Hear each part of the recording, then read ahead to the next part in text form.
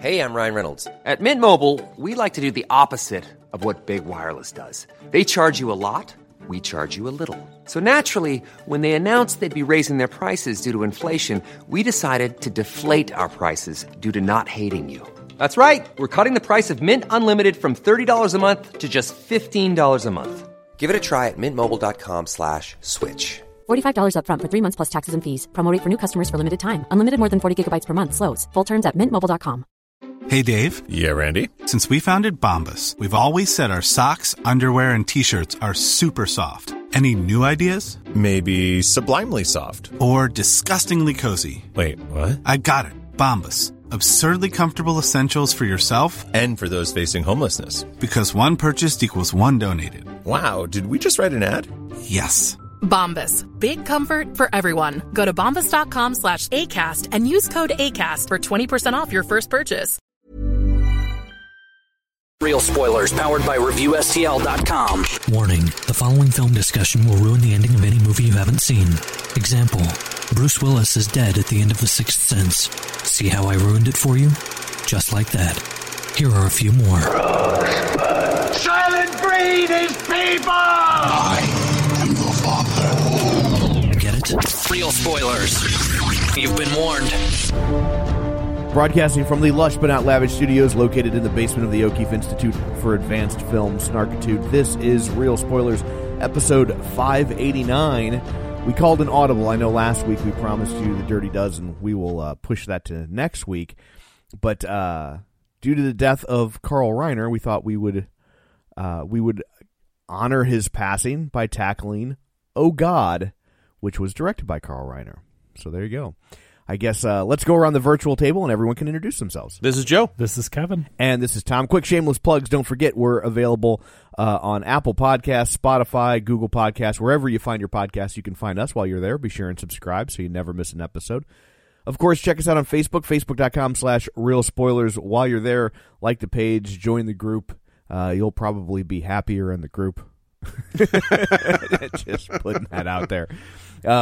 And you can also, the group is called the League of Show Sharers, but you can also become a real-life League of Show Sharers by sharing a show episode. People who were kind enough to share an episode this week are Lane Levanway, Glenn Cougar Mellon Brewer, Chris Valls, Ralph Tribble, Brent Smith, Travis Tewitt, Tammy Sherman Powers, Griffin Fox Smith, Gabriel Lugo, Chris Sanders, Ron Johnson, Aaron Marlowe, Julianne Jordan, Chris Magic Man, and Chris Williams. So thank you very much. Gender neutral guys, we appreciate that. And also our Patreon, patreon.com/Real Spoilers, where for $5 a month you can get all sorts of bonus content and you help us out, and we appreciate that. So there we go. I guess Oh God. So I'm just curious, had you guys ever seen any of these movies? I saw the boxes for them. Does that count? No, it does not. That's as far as I got. I had seen the first one, but a long time ago, like as a kid and maybe on TV or something. Yeah. So I didn't really remember it. I mean, I remembered the general premise of it, but the details, no. Yeah, I mean, so I remember when this movie came out, I would have been like 7-ish years old. So I remember it coming out, and I remember just it was massive. I mean, it was just huge. So, okay, so my question, is it massive because of Carl Reiner, George Burns, or John Denver? Or religion. Or religion, yeah. I think it's all of those. I mean, honestly, the religion thing you would think would work against it, right? So many people have their personal beliefs, and if a movie about religion tackles any part of it incorrectly or does what they feel denigrates their religion, like, it's amazing that this movie seems to have come out without creating any degree of controversy whatsoever. Because the internet didn't exist yet. Yeah. People would have just had a field day picking little things apart. If this came out in 2020, this is a Kirk Cameron classic right here. But it's not this but it's not preachy in the way like a Kirk Cameron megachurch kind of movie would be. No, it's not. Like, it kind of is. I mean, its preachiness is ultimately like be nice. Yeah, right? that's true. Yeah. I mean that's basically what the core of this movie is don't be a. And so it really they do thread that needle in terms of it doesn't really go up against anybody's religion. They never address they never really address the existence of like Jesus or Muhammad or anything like. I mean, they acknowledge that these other religions exist, but they never do anything to indicate if one of any them of them are wrong, right or right. Yeah, you know? Sure. So yeah, but yeah, I mean, but this movie, it made $41 million in 1977. So that's a lot of money. Adjusted for inflation, that's $173 million today. Golly. Yeah. I think any studio at this point would kill for one of those. Absolutely, especially for a comedy, you know. And oh yeah, for sure. And George Burns at this point is riding high, right? Like his career had been resurrected a few years prior with a movie called The Sunshine Boys. And, okay. He won an Oscar for it. I think it was his first like film role in like 35 years or something like that. Like, was he so I guess I always think of him as the old man, but was he a stand-up comedian before? Absolutely. So he was part of a comedy team called Burns and Allen. Like, I guess I forget that a lot of people don't know this part of the story, so let me recap. He started. You're welcome. Yeah, thank you. He started in vaudeville. He was a vaudevillian, an old school vaudevillian, and he was in a comedy team with his wife called Burns and Allen. Her name was Gracie Allen. Have you ever heard anyone say good night, Gracie? Have you ever heard anybody say? Sure. That's Burns and Allen. So at the end at the end of their act, he would always say good night, Gracie, and then she'd go, good night, Gracie. She had this kind of squeaky voice, and she played he was the straight man, and her persona was kind of this wacky, ditzy person who had this really skewed logic that for some reason still always kind of worked out for her. Almost like how Green Acres would work, but not with that country theme, but like how Green Acres, just that community had this weird kind of alternate logic that made no sense, but somehow it always functioned. Like she was like a one-person version of that, and then he spent the bulk of the time kind of mystified by her, but obviously in love. Kind with of her. like how I was while I was watching this movie. Yeah. So they were huge. They had a TV show together that was very popular. Ran for, I don't know, 6 or 8 seasons, I think. I mean, it was on for a long time. And it's actually like people have kind of forgotten that TV show, but it was definitely ahead of its time. I remember Kevin and I had a conversation about it not too long ago. Do you remember you sent me you were watching the original Gary Shandling show. Mm-hmm. And you were talking about how he talks directly to the camera and breaks the fourth wall, and you were like, oh man, you're like, I've never really seen a TV show do that, and I sent you clips from the Burns and Allen TV show because they would do that all the time. Like he would on the Gary Shandling show, it wasn't just that he would talk to the TV show. It's like he would step outside of the TV show and acknowledge that they were filming a TV show and then step back into the TV show and then continue on with it. And they would do that on Burns and Allen all the time. He would like stop in the middle of a scene and then turn to the camera and talk about what was going on and then step back into the scene, and they would just pick it up. And in the meantime, they would also acknowledge the fact that they were filming this television show while they were filming this television show. It was very meta before meta was a thing. And so it was groundbreaking in a lot of ways that I think it doesn't entirely get credit for. But she died, and I can't remember, I think it was 64, and then he would still pop up on things as a solo act, you know, but he really didn't have a whole lot going on. Like he was Abbott without Costello, and sure. And then in the early 70s, was it 74, 75? They were shooting The Sunshine Boys, which was written by Neil Simon, and it's about an aging vaudevillian team that are getting back together for like a reunion segment on a TV show, but they haven't spoken with each other in like 30 years, and they positively hate each other. and and it was set to star Walter Matthau and Jack Benny. And then Jack Benny that's not where I saw that going. No, totally. And then Jack Benny died, and they wanted another comedian kind of from that era, and they got George Burns, and he ends up winning an Academy Award for it, and it completely resurrects his career.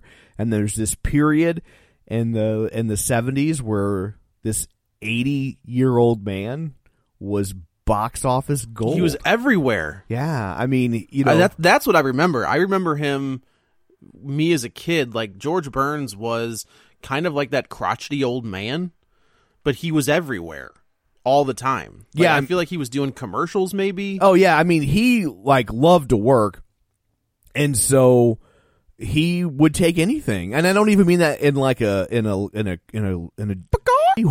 Like he was a working man. He was a Christopher Walken. Yeah, actor. He just loved to work, and so he would pop up on an episode of Alice, or he would do, you know, Bob Hope specials. Not that those were bad things to be on, especially for a comedian of his era, but he would just do whatever, and he would take his nightclub act on the road and do that. I saw him twice when I was a kid, and the last time I saw him, he was probably 97, 98 years old. I mean, he died in 1996. He was 100 years old, and I think his last credit might have been 94. I mean, he died 49 days before he turned 100. Is that what it was? Okay, yeah. I mean, because he used to always joke. They were like, "Are you going to live to be 100?" And he was booked into like Caesars or something for his 100th birthday, and he was like, and he always said, he's like, "Well, of course I will. I'm booked that day." You know.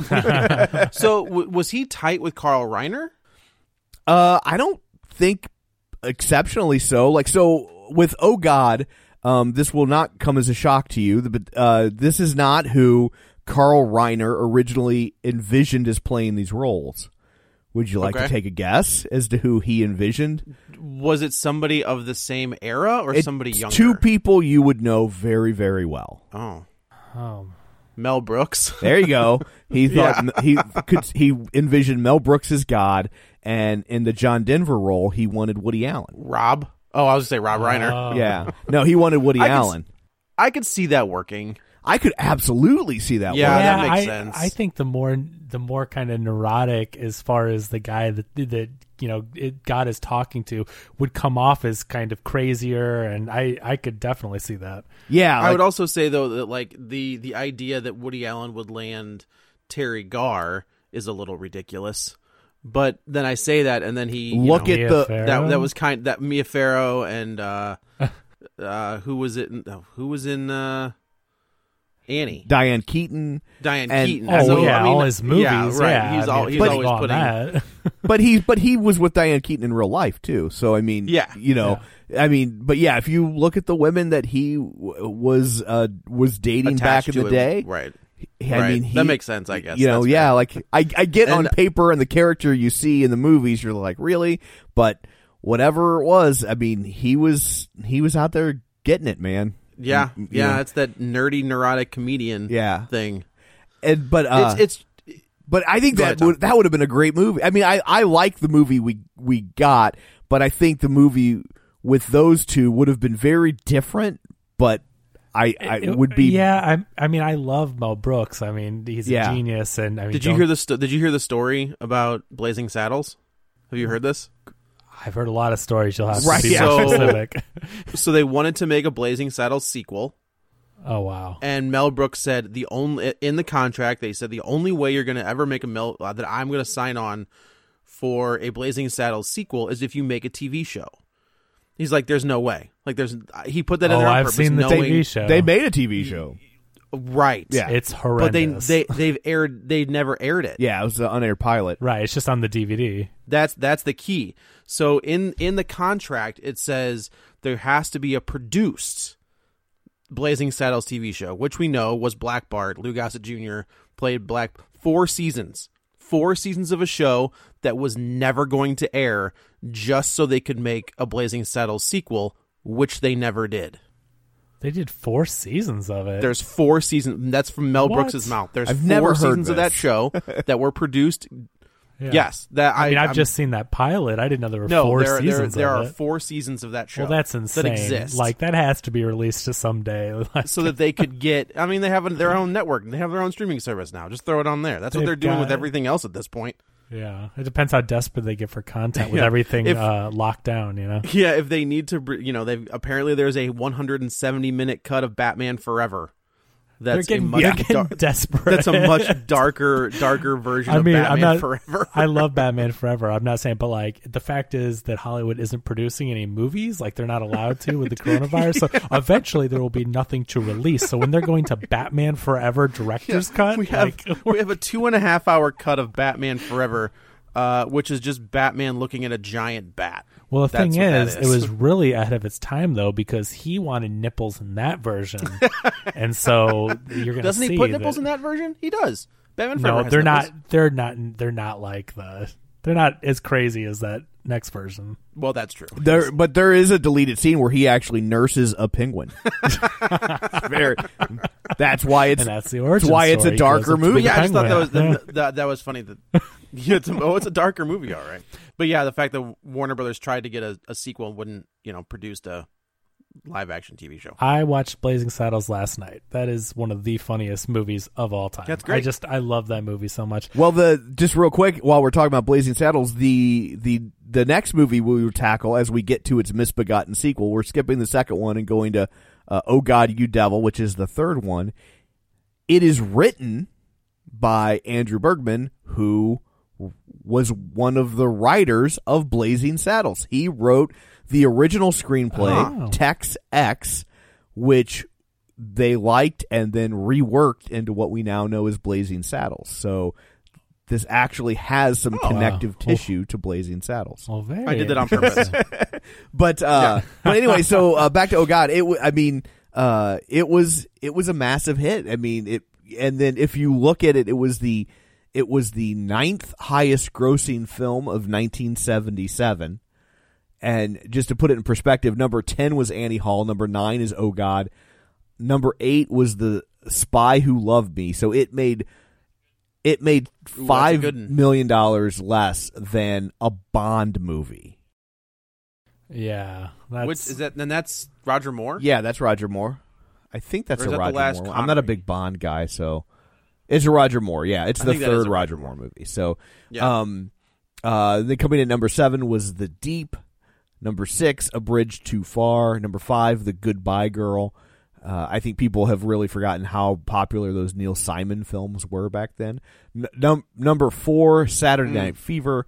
Then number 3, Close Encounters of the Third Kind, which is the first movie on our list to cross the $100 million mark.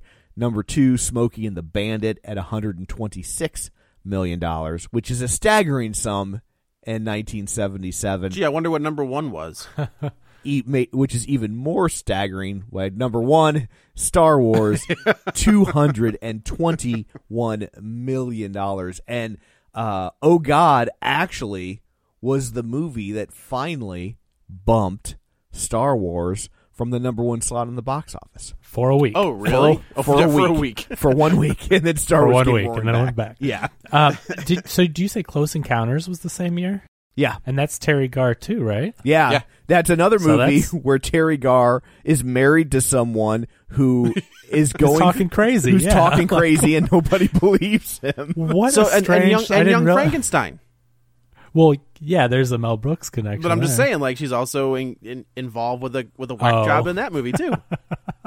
I just thought that was funny. I didn't realize it was the same year. So wow, that is what a She was. coincidence. I remember she was all over the place. Oh, yeah. like she was insanely popular. Yeah. If I remember right, like in the Oh, late yeah. 70s, early 80s. Yeah, Wasn't she- she was in Mr. Mom? Yeah, she's the she's Mrs. Mom. Mrs. Mom. She's Mrs. and- Mom, that's true, Yeah, yeah. and she definitely played that kind of put upon wife or girlfriend a Yeah. lot. She's in Tootsie. Which was Tootsie, which was written by Larry Gelbart, who wrote this movie. Well, there you go. Oh, well, And there La- see.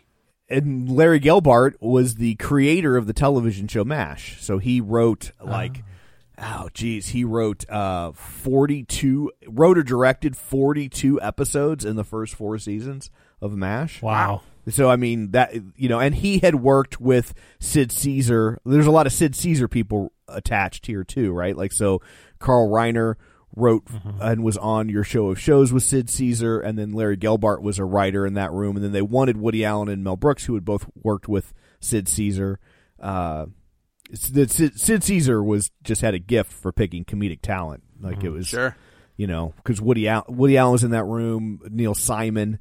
It's crazy when you look at the people who wrote for him. I wish there was a way to stream your show of shows. Well, most of them don't exist. They didn't save them, so they're. I know, that's what I mean. Like, yeah. I just wish there was it's so frustrating that you can't go back and watch those unless someone somehow, maybe like, has it on VHS. I don't know. Well, I guess you can have it on VHS, can you? If they filmed, I don't know how. Like if they got the film reels somehow, they scanned them. I think a lot of it they just didn't even think to keep. It was so early in the history of television, they didn't think anybody would care. There is a movie called 10 from Your Show of Shows, and it features 10 sketches that somehow remained from your show of shows. So if you're ever looking to kind of see what that was about, 10 from Your Show of Shows is a movie that's out there somewhere. They used to show it on cable every once in a while. I saw it when I was a kid. Huh. Yeah. Wow. So I guess getting into this movie and impressions of it. So I came in having not seen it since I was a kid, didn't really remember much of the details, just the overall premise. I was pretty disappointed, honestly, with... I was not a fan at all. I just didn't think it was that funny. Like, it's directed by Carl Reiner, stars George Burns. It's a sweet little movie, I guess. Right. And, like, to me, I would equate it to like a family movie. Like, you could watch this with the family. Totally. It's got a nice message to it. But to me, I was just like, I'm expecting this is going to be a funny movie. And I feel like maybe they were a little bit too afraid to, be funny around the subject of God and religion or something, because to me, I couldn't believe how subdued it was coming from Reiner, especially. I'm thinking this is going to be jokes a mile a minute. And, it's somewhat comical when you've got John Denver, people think he's crazy and he gets in all these situations, but it didn't really make me laugh that much. And so I was disappointed for that reason. I think it's almost like the last gasp of a certain type of comedy. You know what I mean? Like, it's, first off, it has very much of a sitcom feel.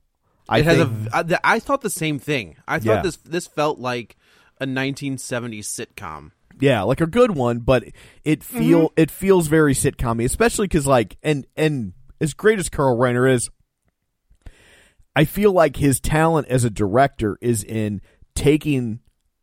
finding the right way to communicate someone's comedic sensibility on film, right? So, I mean, you got Summer Rental with John Candy, and then, he did what, 3 movies? Steve Martin, right? 4 movies with Steve Martin. Don't Wear Plaid. Dead Men Don't Wear Plaid. All of Me. The Man with Two Brains, and The Jerk. Yeah. And The Jerk, I think, closely mirrors like what you would expect from Steve Martin if you were familiar with his stand-up. And like to figure out a way to get Steve Martin's stand-up into a story and onto the screen is difficult. You know what I mean? And yeah, but that's a perfect example. Like The Jerk, I mean, that movie is hilarious, and so I'm thinking Carl Reiner. He's got George Burns, who's very funny. I mean, if you watch those roasts with George Burns, like, the guy is hilarious, and so this movie was very different. And again, like, I mean, I think it's a cute little movie, but I'm expecting it to be, really funny. And to me, it was just like some kind of Saturday morning, easy-going thing. Yeah, this is like a late Saturday morning, 12 o'clock movie. Saturday afternoon movie. We know the kids aren't, away yet, so let's throw something on there that will not offend anybody. Yeah, exactly. I can't stand John Denver either. Like, I don't know. When did John Denver become an actor? I mean, I know he was an extremely talented musician. I don't remember seeing a lot of stuff with him acting. Like, how did that happen, Tom? I'm not really sure how that happened. I mean, the guy has so many hits and sold a ton of records. I mean, we all know John Denver, the singer, but geez, like going back and watching this, like as a kid, I didn't realize it was John Denver in the role. Like that part escaped me. And so, watching this, I'm like, weird seeing John Denver act. The best part for me is Paul Sorvino.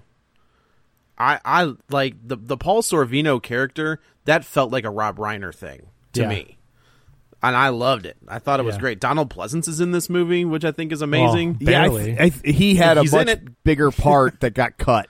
Yes, they cut most of Donald Pleasance's role, which I knew Joe would be disappointed. I was. Well, so in Donald Pleasance's defense, Halloween hasn't happened yet. Oh. So like I think he's still like a working actor. But Halloween he'd been in The next Great year, Escape. No, he's a great But I mean, so and what year was that? That was like what 63. Oh, was it that so early? We're looking at like almost 10 years of stuff. But yeah, John Denver to me was like a wet paper bag.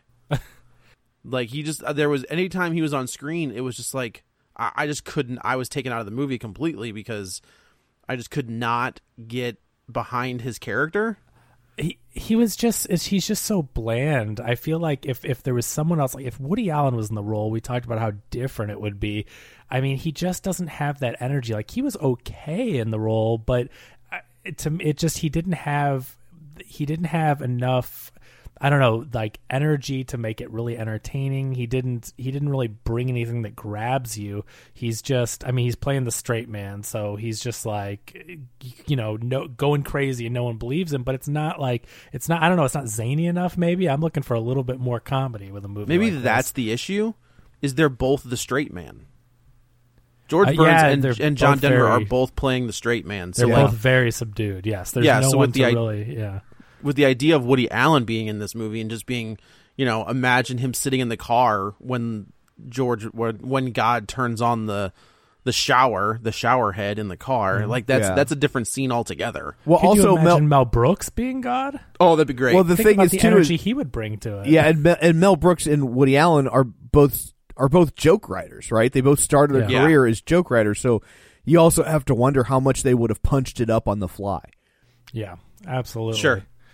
But yeah, back to John Denver real quick. It's weird because if you look at his IMDb, he has 11 credits. One of them is a TV show like a TV talk show appearance, which I'm not even sure why that's on there because it's like I'm sure he was on way more talk shows than that. Do you get like a credit if you were in a skit? Yeah. Is that a different credit? Yeah, I don't know. It says the Mike Douglas Show, the Mitchell Trio, and it's from '67. So I think it's a band he was probably in at the time. Oh, but clearly he was on the Tonight Show a million times. But other than that, it's like it's pretty much all TV work. Yeah, this must have just been his attempt to break into television. Like he wanted to be an actor, and I don't know. Again, I'm not saying that he was necessarily like really bad or anything. He just didn't have, like in a comedy, he didn't have the energy that I think that would have really pushed this movie to the next level. Because I mean, George Burns is so funny, and I think that if he were playing off someone that was going a little crazier, because this is someone who's claiming that God talks to him, like, right. Like that in like on paper, you think would be a pretty crazy, like, you want him to appear crazy to the people and get in these zany situations. And maybe, it just was kind of flat the whole time. And maybe it's different if it's like you said, if it's John Denver and Mel Brooks. Yeah. Like Mel Brooks can zany it up a little bit and give, let John Denver be that straight man and let Mel Brooks be like the wackadoo, God character. Yeah. Oh, I'm just thinking of the way that he plays different. I mean, he always plays over the top when he's in his movies, and I'm just thinking of him as God, and he probably, would have put on an accent and the whole voice and everything, and yeah, that would be very different. So Mel Brooks was at something, and maybe it was like the Mark Twain Award or something like that, and he did some Q&A with the crowd, and somebody shouted out, "Hey, do you wear boxers or briefs?" And like even at his not old age, but like his advanced age, like he snaps back and just says, "Depends." And it's just like that kind of joke is what maybe I was looking for in this movie. Right. Well, Mel Brooks, I mean, just talking about Mel Brooks again. I mean, and Carl Reiner, like both of them. Yeah, but Mel Brooks is sharp as a tack. I mean, yep. It is amazing that, what did he just turn 96 the other day, I think. No, he's younger than Carl Reiner. I think he's 94. Okay. So he just turned 94, yeah. And I mean, the guy, he obviously does limited appearances and limited interviews and all that, but when you hear Mel Brooks talk, it's amazing that he's still Mel Brooks, right? Like, he still has that mind. He's able to joke. He's able to say things on the fly, and he's brilliant. And so when Carl Reiner passed away, and rest in peace. I mean, I've been going through the Dick Van Dyke Show and watching all that, and he was absolutely a comedy legend. Just rest in peace. It's a huge loss for the world.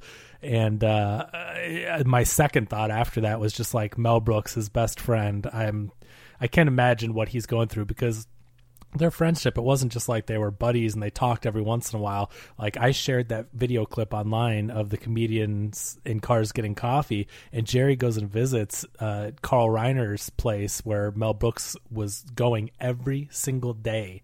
Mel Brooks would come over, they would get food, and they would watch movies every single day.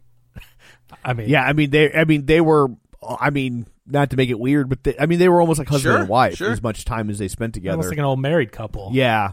And you always hear about couples together that long. When one goes, the other's not too far behind. So hey. I'm just saying, it's concerning. I'm concerned. But yeah, I mean, so they've been friends since your show of shows, and that's the routine. And so I was just thinking how heartbroken. I mean, not only, of course, I mean his family. I mean, obviously Rob Reiner, and I mean everyone. It's heartbreaking for everybody. But thinking of outside the family, like Mel Brooks was that close to him, and so I was just thinking, has there ever been a more like an as successful father-son duo? I mean, Kirk Douglas and Michael Douglas. Yeah, I was gonna. Well, behind the camera, I don't know. I mean, when behind the camera, it's harder to say. Like, just not everybody. Well, I guess I mean like name. in the director's chair. I guess is kind of what I'm thinking. Ron Howard, Bryce Dallas Howard. Bryce Dallas Howard behind the camera. Yeah, she directed.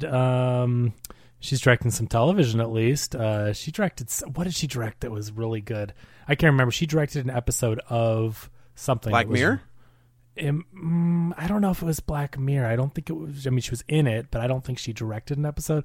But technically, I mean, she directed. That's TV. fair. I was just thinking, like, I mean, Rob Reiner and Carl Reiner both have some top tier, unforgettable movies under their belts, and I just think I've Jason Reitman, Ivan Reitman. Good call. There you go. Those two both have huge movies. That's a good one. I guess just to get into the movie, so we are introduced to John Denver, who plays a like an assistant. Kevin, real quick, she directed an episode of The Mandalorian. There is, yeah. Oh, you're right. Yes. That's really a great good episode of The too. Mandalorian. Yes. Yeah. He's like an assistant clerk at a local grocery store. He's a manager. Assistant I don't manager. think so. There's he's the assistant. He was the manager. assistant manager. Oh, not yeah, a clerk. Okay. Yeah. He's the assistant. He's the assistant to the manager. Yes. And he's leading kind of not a charmed life, but a very happy life. He's got a stunningly beautiful wife. It's a solid middle class existence. Two kids, a very nice house. Like, he's just living this good life. And he all of a sudden is visited by George Burns, who it kind of tells him, he's like, I'm God, deal with it. And I do kind of like this idea that God has become just like an ornery old man with the way things are going down here. I can only imagine what he might think in 2020. Well, he takes a form that I guess personifies what he's feeling, and that people would understand. So, like, yeah, he takes that form to talk to John Denver, right? Because a human would never be able to understand what he would look like, could not comprehend what he would look like and what he would sound like. Wasn't this the plot of something like where God, like, oh, it was Dogma.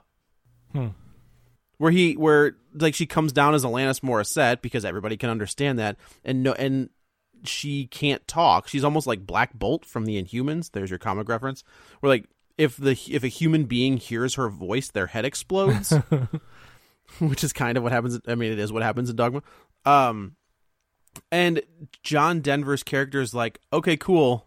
Like, I gotta go. Like, you know, he kind of shuffles him off. Well, so let's rework it this way. This movie, to me, really reminded me of Miracle on 34th Street. Very much so. Isn't this just Miracle on 34th Street with God instead of Santa Claus? It especially when you get to the climax of the film. Oh yeah, that's exactly. Sure. You get to a courtroom scene. Like I couldn't help but to think that this was almost like a soft reboot, or you know, some kind of soft remake of that, or spiritual remake, because it's a very similar type of movie, you know, with the plot beats. I mean, and all that stuff. So I couldn't help but to think that. And it's interesting because did any of you guys watch the second one? I did, actually. No. I did. No. Oh, okay. No. So the second one is almost like an Airplane 2. It's the exact same story. Which is why I wanted to skip it and go to the third one, because it's just a complete retread, but with a little girl. Yeah. I can't watch a first and third movie. I just can't do it. I have to. I mean, you're a completist. You have to go through the whole thing. But I seriously. Wait, yeah. What about The Hangover 3? Well, I didn't go through the end. I just can't skip one. But there's absolutely no continuity among the films at all. Right. Like you can watch. I just thought I might miss like a joke that they would go back to or something. You know, you would not. But I'm glad I watched it though. Sure. Just because. But I was surprised how they were, like you said. I mean, it's basically just a retelling of the exact same thing, down to the end. Like the end. We're not gonna get there with this one, but like the way that it ends, I'm like, oh my god, they're just doing the same thing. Yeah. Do you think Bruce Almighty is a semi remake of this? After watching it, I think so, because that's the first thing I thought of. After Miracle. Yeah. They were trying to reboot Oh God around that time. Around the time of Bruce Almighty? Yeah, with a new person playing God, obviously, because George Burns would have been dead, and the person that they were trying to get to play God, I thought would have been a great choice. They wanted... Who was that? Donald Pleasance. Ellen DeGeneres. Oh. Okay. I think she would be great in a role like this. Yeah? Yeah. All white suit. I could see it. Yeah. I think Ellen DeGeneres has some skeletons in her closet, but we won't get into those. I don't think she's as nice as she comes off on TV. I don't think she is either, but that doesn't matter. I mean, no, it doesn't matter. Yeah. But I think that's a Bruce Almighty is what it is. I'm not a huge fan of that one. I'm not a big Jim Carrey guy, so. I'm a Jim Carrey guy up until a point. Kind of like Adam Sandler's the same way. Like they're which are fine up until a point, but Steve Carell's the best part of that movie. Sandler's back, baby. Is he? Well, he just did an incredible film last year. Okay, so the comedic version of Adam Sandler. How about that? Right. Okay. Yeah. But yeah, I thought of Bruce Almighty too, but that doesn't have as many plot beats like Miracle on 34th Street. No, that's called Evan Almighty. Oh, what's Bruce Almighty? No, you said Bruce Almighty too. It was just Evan Almighty. Oh, gotcha. But yeah, so anyway, definitely I think that they had to have, I feel like they had to have kind of reworked, like Larry Gelbart must have used that in his mind as some kind of a layout. I mean, not like everyone's seen Miracle on 34th Street, so I don't know. It just seemed very similar to me. Yeah, I had the exact same thought that, you know. But anyway, so back to the yes. There's not a whole lot of story here. It's not. It's and I will say it's a quick 90 minutes. Yeah, it moves pretty quick. It does. It does feel like there's like commercial breaks. It didn't feel quick to me. I'm just to be perfectly honest. Like, it will be interesting to talk about the next one because this one to me, I'm just like good.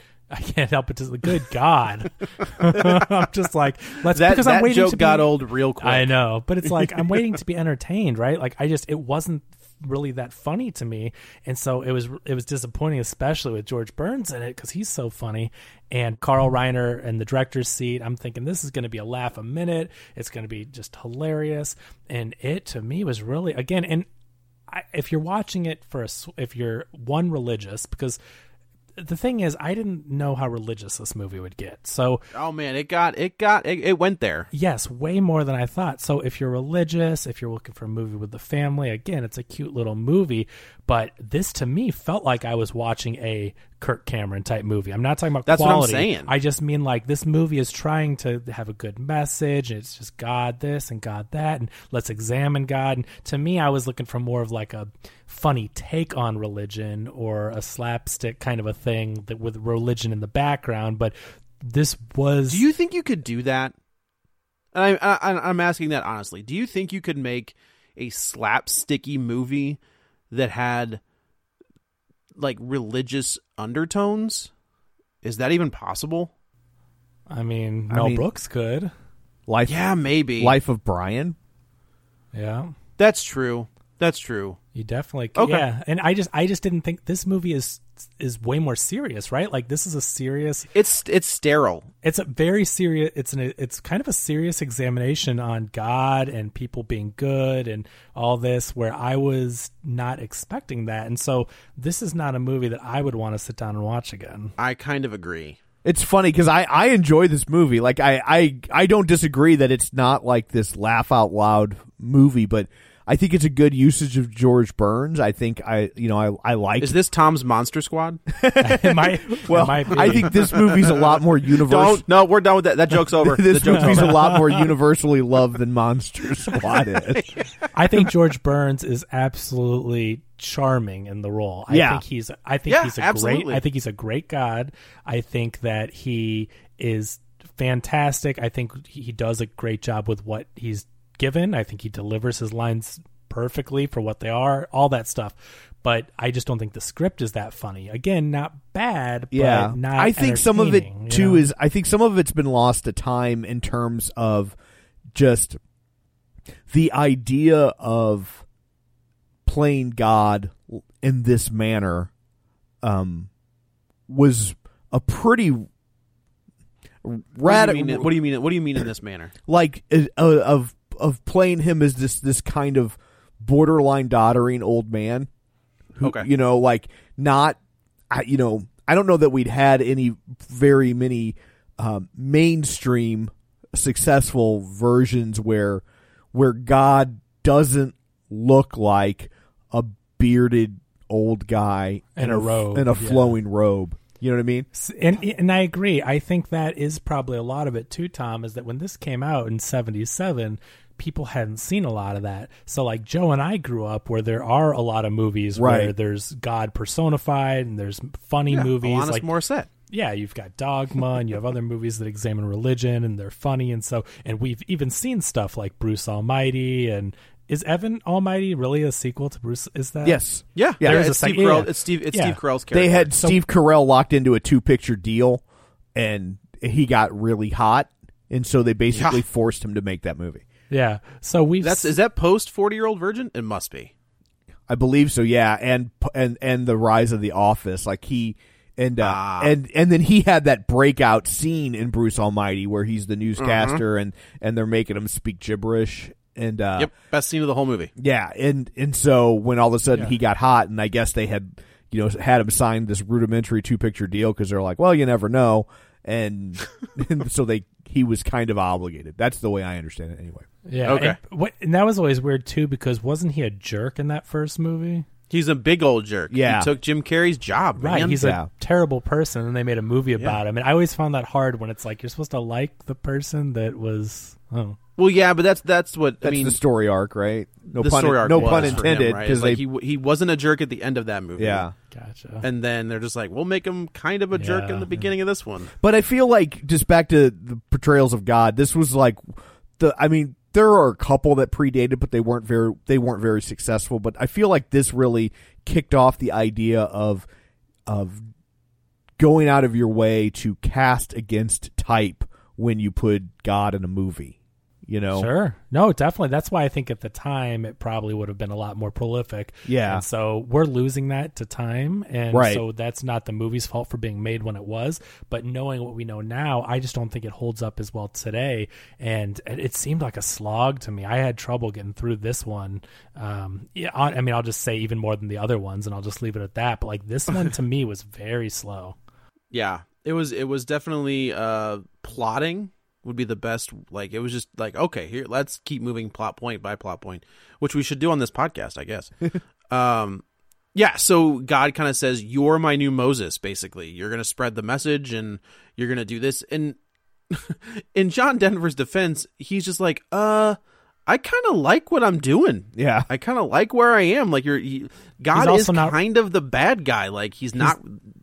religious. I kind of like that too. Like he's like, why would you choose me? I'm not one of your believers. I don't even. Yeah. And it's just, I kind of felt bad for him because God has come in and completely uprooted his life. His wife is starting to turn on him because she thinks he's crazy. His kids are turning on him because he's being ridiculed. They're being ridiculed at school. And I guess that's kind of the story of the prophets is you have to deal with like the people who are your detractors and all that stuff, but keep pushing forward. And I guess that would make sense if John Denver's character believed, but he's just like a dude working at a grocery store. Yeah. And all of a sudden he's like, no, you're going to quit your job. You're going to do this. And like, that's kind of the villain thing to do, to kind of almost destroy this guy's life, just so he could spread your word that people may or may not believe. It is interesting to pick a non-believer as opposed to someone that wants it / asks for it. Like I don't know. Does he in this movie? Does he really explain why he chose him? Like other than just saying because he's a good man. Like that's the bottom line. Yeah, he was good. He was good at heart. He didn't choose Paul Sorvino because Sorvino was just using God's word to line his pockets. Basically, again, MVP of the movie. Like seeing Paul Sorvino as not an Italian mobster and like doing a Southern accent as like, well, doing an accent. I also think I love Paul Sorvino. And just seeing him do something this wackadoo. Yeah, I also think hat tip to Larry Gelbart, the writer of this movie, because the idea of him being this corrupt preacher that predates all of the megachurch stuff, Jim and Tammy Faye Baker scandals and Oral Roberts. I mean, they were in existence, but they weren't hadn't Who really. Was the been, other guy? Who was the other guy that got busted for something? What, Oral Roberts, like, around this time, like was like paying for. It was Oral Roberts, wasn't it? No, Jimmy Swaggart. Was it Jimmy Swaggart? Okay, yeah. But you know what? For him to write this, though, he surely didn't make that up. Like, there must have been a lot of preachers and people that were driving around with Mercedes, and this must have been a thing for a long time where the writing is on the wall. I feel like Paul Sorvino's character is based on. He kind of looks like he'd be based on Jerry Falwell, but there was a preacher at the time who was on TV that would heal people. I'm putting "heal" in air quotes. Ernest Angley, and he kind of sounds like him because Ernest Angley would end all of his sentences with like he would. And my favorite scene of this movie is they're in the chorus. So basically, what happens is God tells John Denver, "Go give my word to Paul Sorvino." He does that, and he goes to the big congregation, big thing. Paul Sorvino, he kind of calls him out, says, "You're lying, you're a cheat, blah, blah, blah." Paul Sorvino ends up suing him for slander. One of my favorite, the best scene of the movie is when Paul Sorvino's lawyer is like, look at my client. He's an upstanding citizen. He's going on and on. And Paul Sorvino is trying to cover his rings. Like, he's got his hands folded in front of him, and you can see like his 10 diamond crusted rings on his fingers, and he's constantly trying to like cover them up. So, and that made me pop. Like, I thought that was really just the way he's like, oh no, I've made a mistake in wearing all of these these gaudy rings to this court proceeding about how I'm not taking money from this congregation and putting it in my own pocket. Well, I just thought it was so funny. I mean, as Tom said, how that predates a lot of the scandals and everything that came out about these people in power that are spending all the church's money. But, he does say during that one congregation, he's like something like, "You can love my new car." Or something like, I mean, that rings so true. You hear dig deep into your pockets and give it to the Lord. Yeah, you can see that happening today. Like, there's been news stories about these guys. Joel Osteen is the worst. He's a scumbag. He's a snake oil salesman. Yeah, but like, there's been people like just recently where, like, especially because of the COVID stuff, like, remember that they opened it up to churches who don't pay taxes, but yet they allowed churches to get all these loans they didn't have to repay because of the COVID stuff. So they ended up getting all this free money, and then one of them got busted because I think he bought a new Rolls Royce and a diamond necklace and he bought seriously, he bought all this stuff with the money that the church got from COVID relief. So unbelievable. Yeah. But everything in his life goes bad. So obviously the wife is like thinking he's sounding crazy. My heart was breaking for him when he goes to school, and the son is like, yeah, I'm good. And he goes like to walk to get on the bus. And then his little girl comes and just looks at him and turns the other way or whatever. Like it's, oh yeah. And it becomes a media sensation, and everyone's around at his home. And so was that God putting the media there, or was that just the media jumping on a story? It was the media jumping on a story, because it gets picked up in the LA Times, and then it starts to go the equivalent of viral in that day and time, because he's on the Dinah Shore show, and like how big was that show? I don't huge. Even know what that is. I mean, she was the Ellen or Oprah of her day.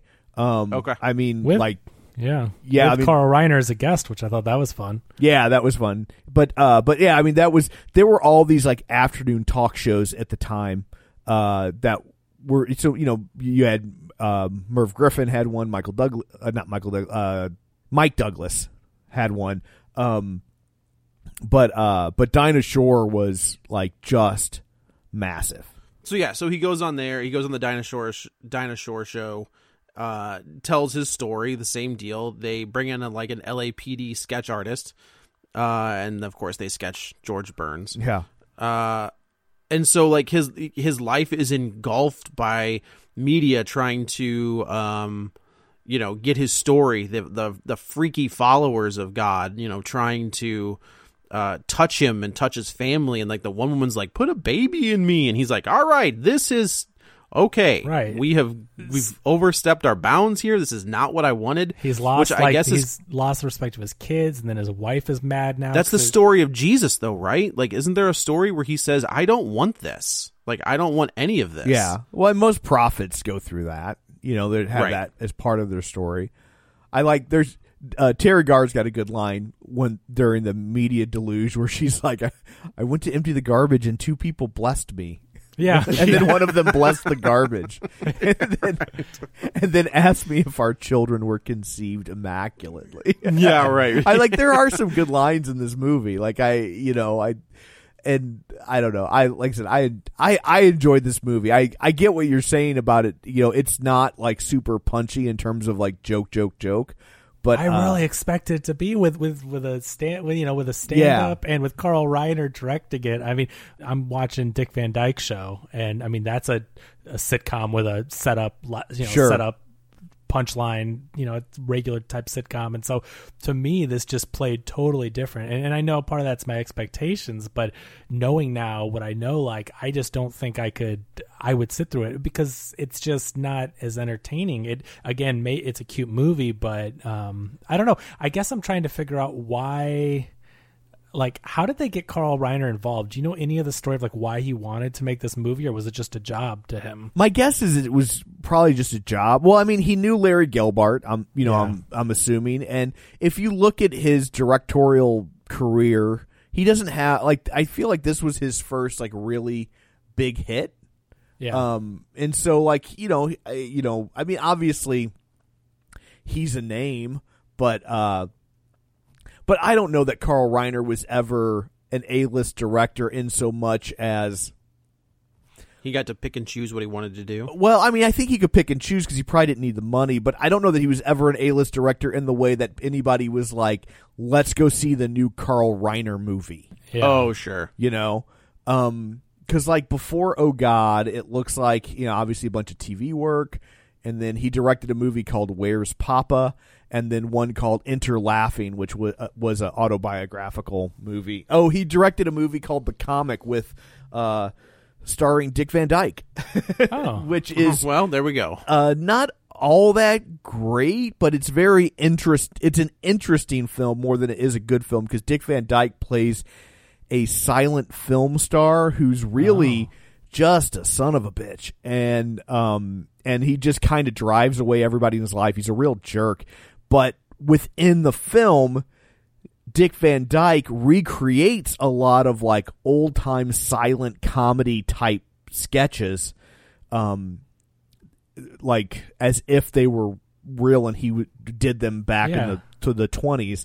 And so it's like I said, the movie doesn't entirely gel, but it's definitely worth checking out just because it's an interesting idea, and there are some really neat moments of them trying to create like old time comedy. Yeah, and I didn't know if he had any kind of like if Carl Reiner wanted to make some kind of statement on religion, like because this movie is so much more serious than I expected. I just didn't know if this movie was made to push religion or, like I'm just trying to understand better what this movie is trying to do, because it is taking itself so seriously to an extent, right? And like, so was this movie like, this is a movie trying to teach people that God is real and talks to us, and just because you don't see him doesn't mean he doesn't exist. Like they're making some very serious points in this comedy. So from what I understand, I mean, he's a practicing Jew, so like I think that like he was religious in that regard, and I think what it might have been was almost a reaction to the early rise of evangelicalism, because you started to see a lot of TV preachers during this time, and they were picking up TV time cheap and just paying to be on TV. And you were seeing more and more of that. So I almost feel like it's a reaction to that, because there's there's a lot there. I mean, there are a lot of little jabs in this movie where like there's a thing where John Denver character says, I don't belong to any church, and then George Burns says, neither do I. Like, it's okay. Right. Like, I don't either. Like, so there's a lot of digs at organized religion, especially the what we would now term megachurch stuff. Oh yeah, for sure. So the pastor sues him because he's now defamed this guy, saying he's a phony because he calls him up like during that big sermon thing and says, God talked to me and he said, you're a phony, you're fake. And now he's being sued for it, and he doesn't have a lawyer, and he's getting torn up in court. And there's a lot of actors. Like, I recognize the judge, the guy who plays like the regional manager of the grocery store. That's David Ogden Stiers from MASH. Yeah, right? which I can't help but think it's connected, even though Larry Gelbart would have left MASH by the time David Ogden Stiers came on as Winchester. He ends up on MASH the next year. So yeah, there's got to be. So, I mean, timing's a little spot on. They're in the industry, and Hollywood is more of a closed circle than it is nowadays. Right. And but being that Carl Reiner directed this movie, I'm sure he can get plenty of working comedians as these little bit parts. And like we said, Paul Sorvino, Donald Pleasance. So he's getting eaten up in the courtroom, and finally he says, "I've only got one witness, and it's God." And of course, everybody kind of laughs at him, and then here comes George Burns into the courtroom. Well, I think I want to address real quick before we get to the very end. They have there's a nice moment where they want him to have God answer a bunch of questions, and they give him these cards. And they wrote it all in Aramaic or whatever. and then he has to and then God goes through and answers all the questions for him. Like I thought that was a good little bit. Yeah. So God, he gets, do you swear to tell the truth, the whole truth, nothing but the truth, so help you God? And he said, so help me, which I thought was a funny little joke.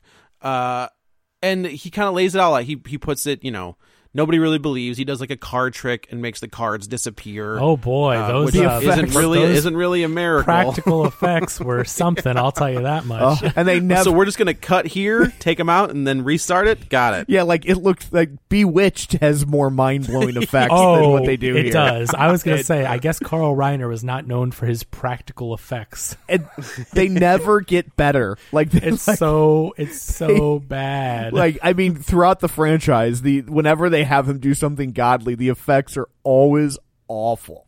Yeah, they're pretty bad, especially when we get to part 3. So he walks, he's like, all right, fine, I'll show you a miracle. And he's walking out of the courtroom.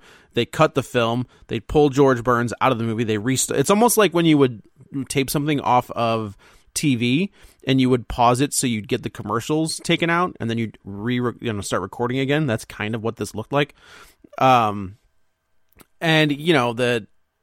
he walks, the swinging doors open, he walks out, and the judge doesn't really know what to do. So I'm assuming that he awarded Paul Sorvino the money? No, I think that they were just like he threw they out were the like, case. okay, we all saw something here that was unexplainable, and if we can't prove it, so how about we all just walk away from this? Yeah. So earlier in the movie, John Denver asks, why doesn't God just record himself and do a broadcast and all this stuff? And he says, I can't be captured I can't be captured in any medium like that. Right. No video, no it can't be recorded. audio. Which the only flub is then how is he in a taxi ID when he drives him around in a taxi? Well, I just pictured like he made his own ID. Well, it's just if you can't You know. be captured in a photo, then I mean I think that kind of breaks the rules. But anyway, so he can't be recorded, and so the judge, they're recording the whole court session, and he goes to play it back in his chambers, and just the God parts are completely silent,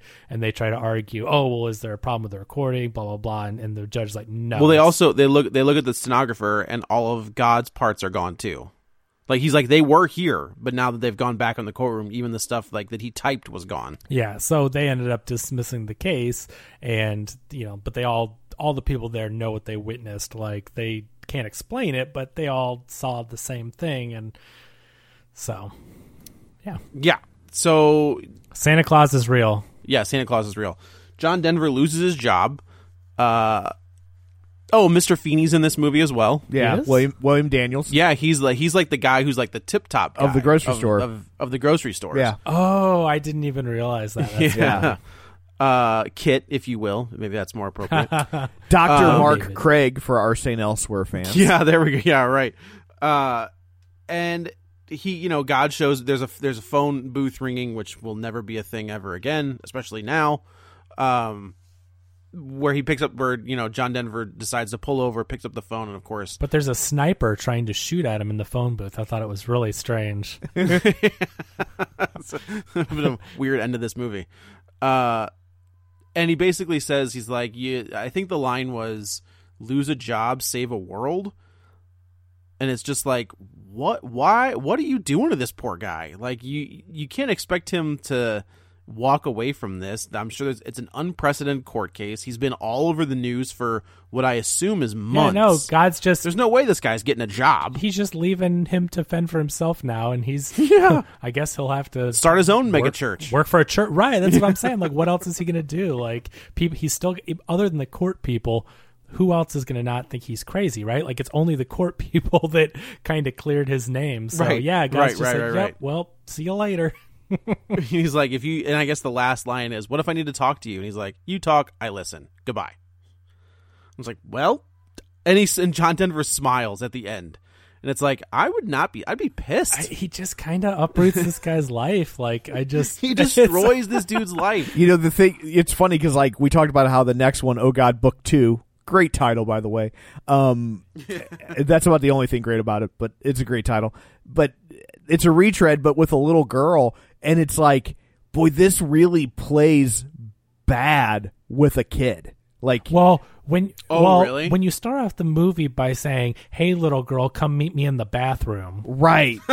Yeah, I couldn't help but to be skeeved. Like, I know that it's George Burns as God. Like, we all know what we're watching, right? But if you just take it literally, and he tries to lure a little girl there in a Chinese restaurant with a fortune cookie saying, meet me in the lounge, which means which is the closest they come to establishing a religion, because I was like, oh, he's Catholic. Oh, sure. Jesus. But yeah, I mean, just the idea of like that a kid would even do that. But in part 2, just real quick, there are so many things that are of the era. Like, I don't know if you noticed this, but whenever she's in the car with her dad, no seatbelts of any kind. Right, they right. never wear seatbelts. Sure. Well, her dad was an anti-seatbelts. He said, "You can't take away my freedoms." Right. But I'll do what I want. But then, when they start testing her to see if she's crazy, and they're giving her these they CAT commit her. scans. Yeah, like it's like you're right. It is. I felt the second one was so mean what God was putting her through, because first of all, he leaves for huge swaths of time. Yeah. Like, George Burns is hardly in the second movie, and he leaves this little girl to be tested. People think she's crazy, be bullied, to be committed. Her parents are getting ready to commit her because it's like court ordered.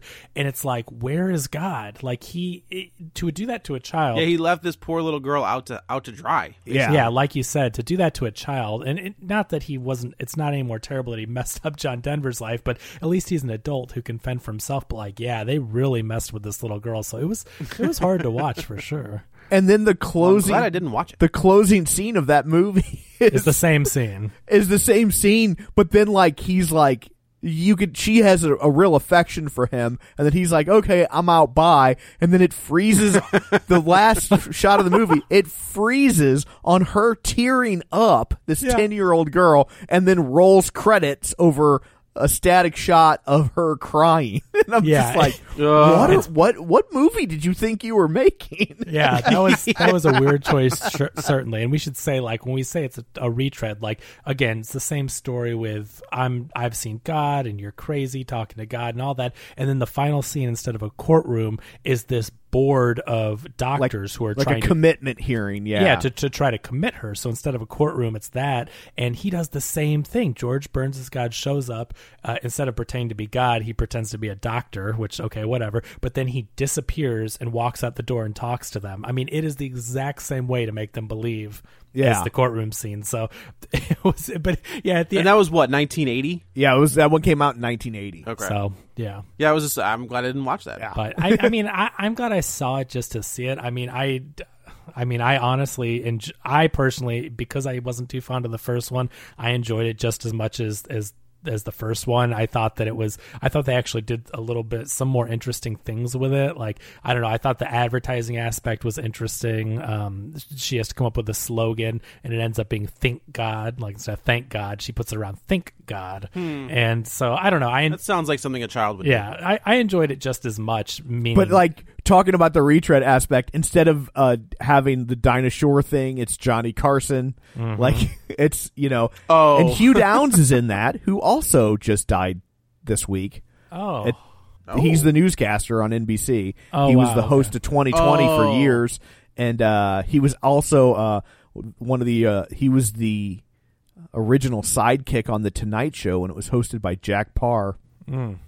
Jack Parr famously walked off The Tonight Show on live TV because they wouldn't let him tell a certain joke. And Hugh Downs was basically the Ed McMahon or Andy Richter, depending on your age.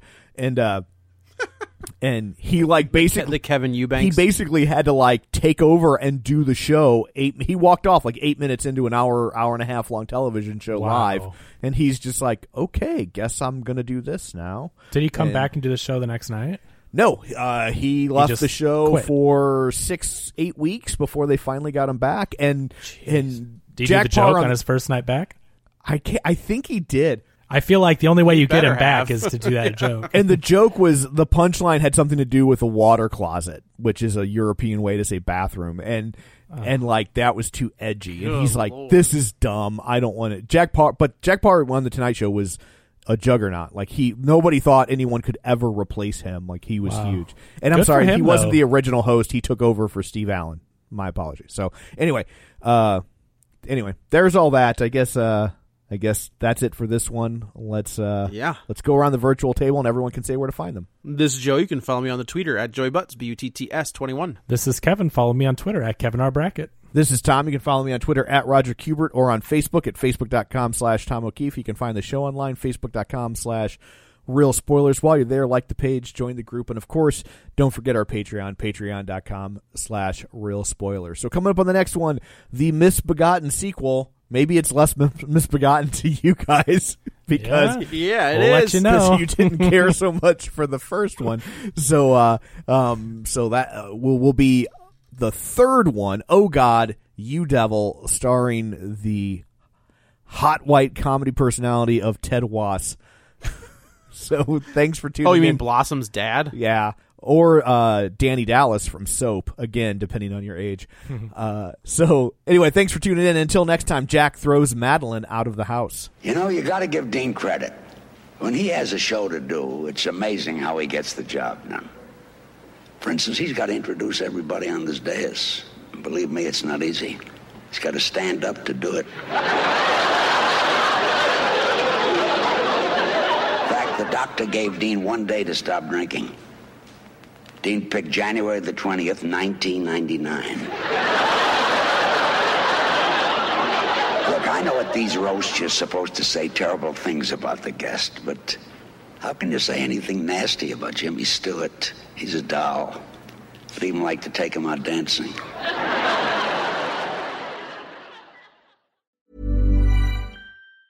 Planning for your next trip? Elevate your travel style with Quince. Quince has all the jet-setting essentials you'll want for your next getaway, like European linen, premium luggage options, buttery soft Italian leather bags, and so much more. And is all priced at 50 to 80% less than similar brands. Plus, Quince only works with factories that use safe and ethical manufacturing practices. Pack your bags with high-quality essentials you'll be wearing for vacations to come with Quince. Go to quince.com/pack for free shipping and 365-day returns. Hey, it's Paige DeSorbo from Giggly Squad. High quality fashion without the price tag. Say hello to Quince. I'm snagging high-end essentials like cozy cashmere sweaters, sleek leather jackets, fine jewelry, and so much more. With Quince being 50 to 80% less than similar brands. And they partner with factories that prioritize safe, ethical, and responsible manufacturing. I love that. Luxury quality within reach. Go to quince.com/style to get free shipping and 365-day returns on your next order. Quince.com/style.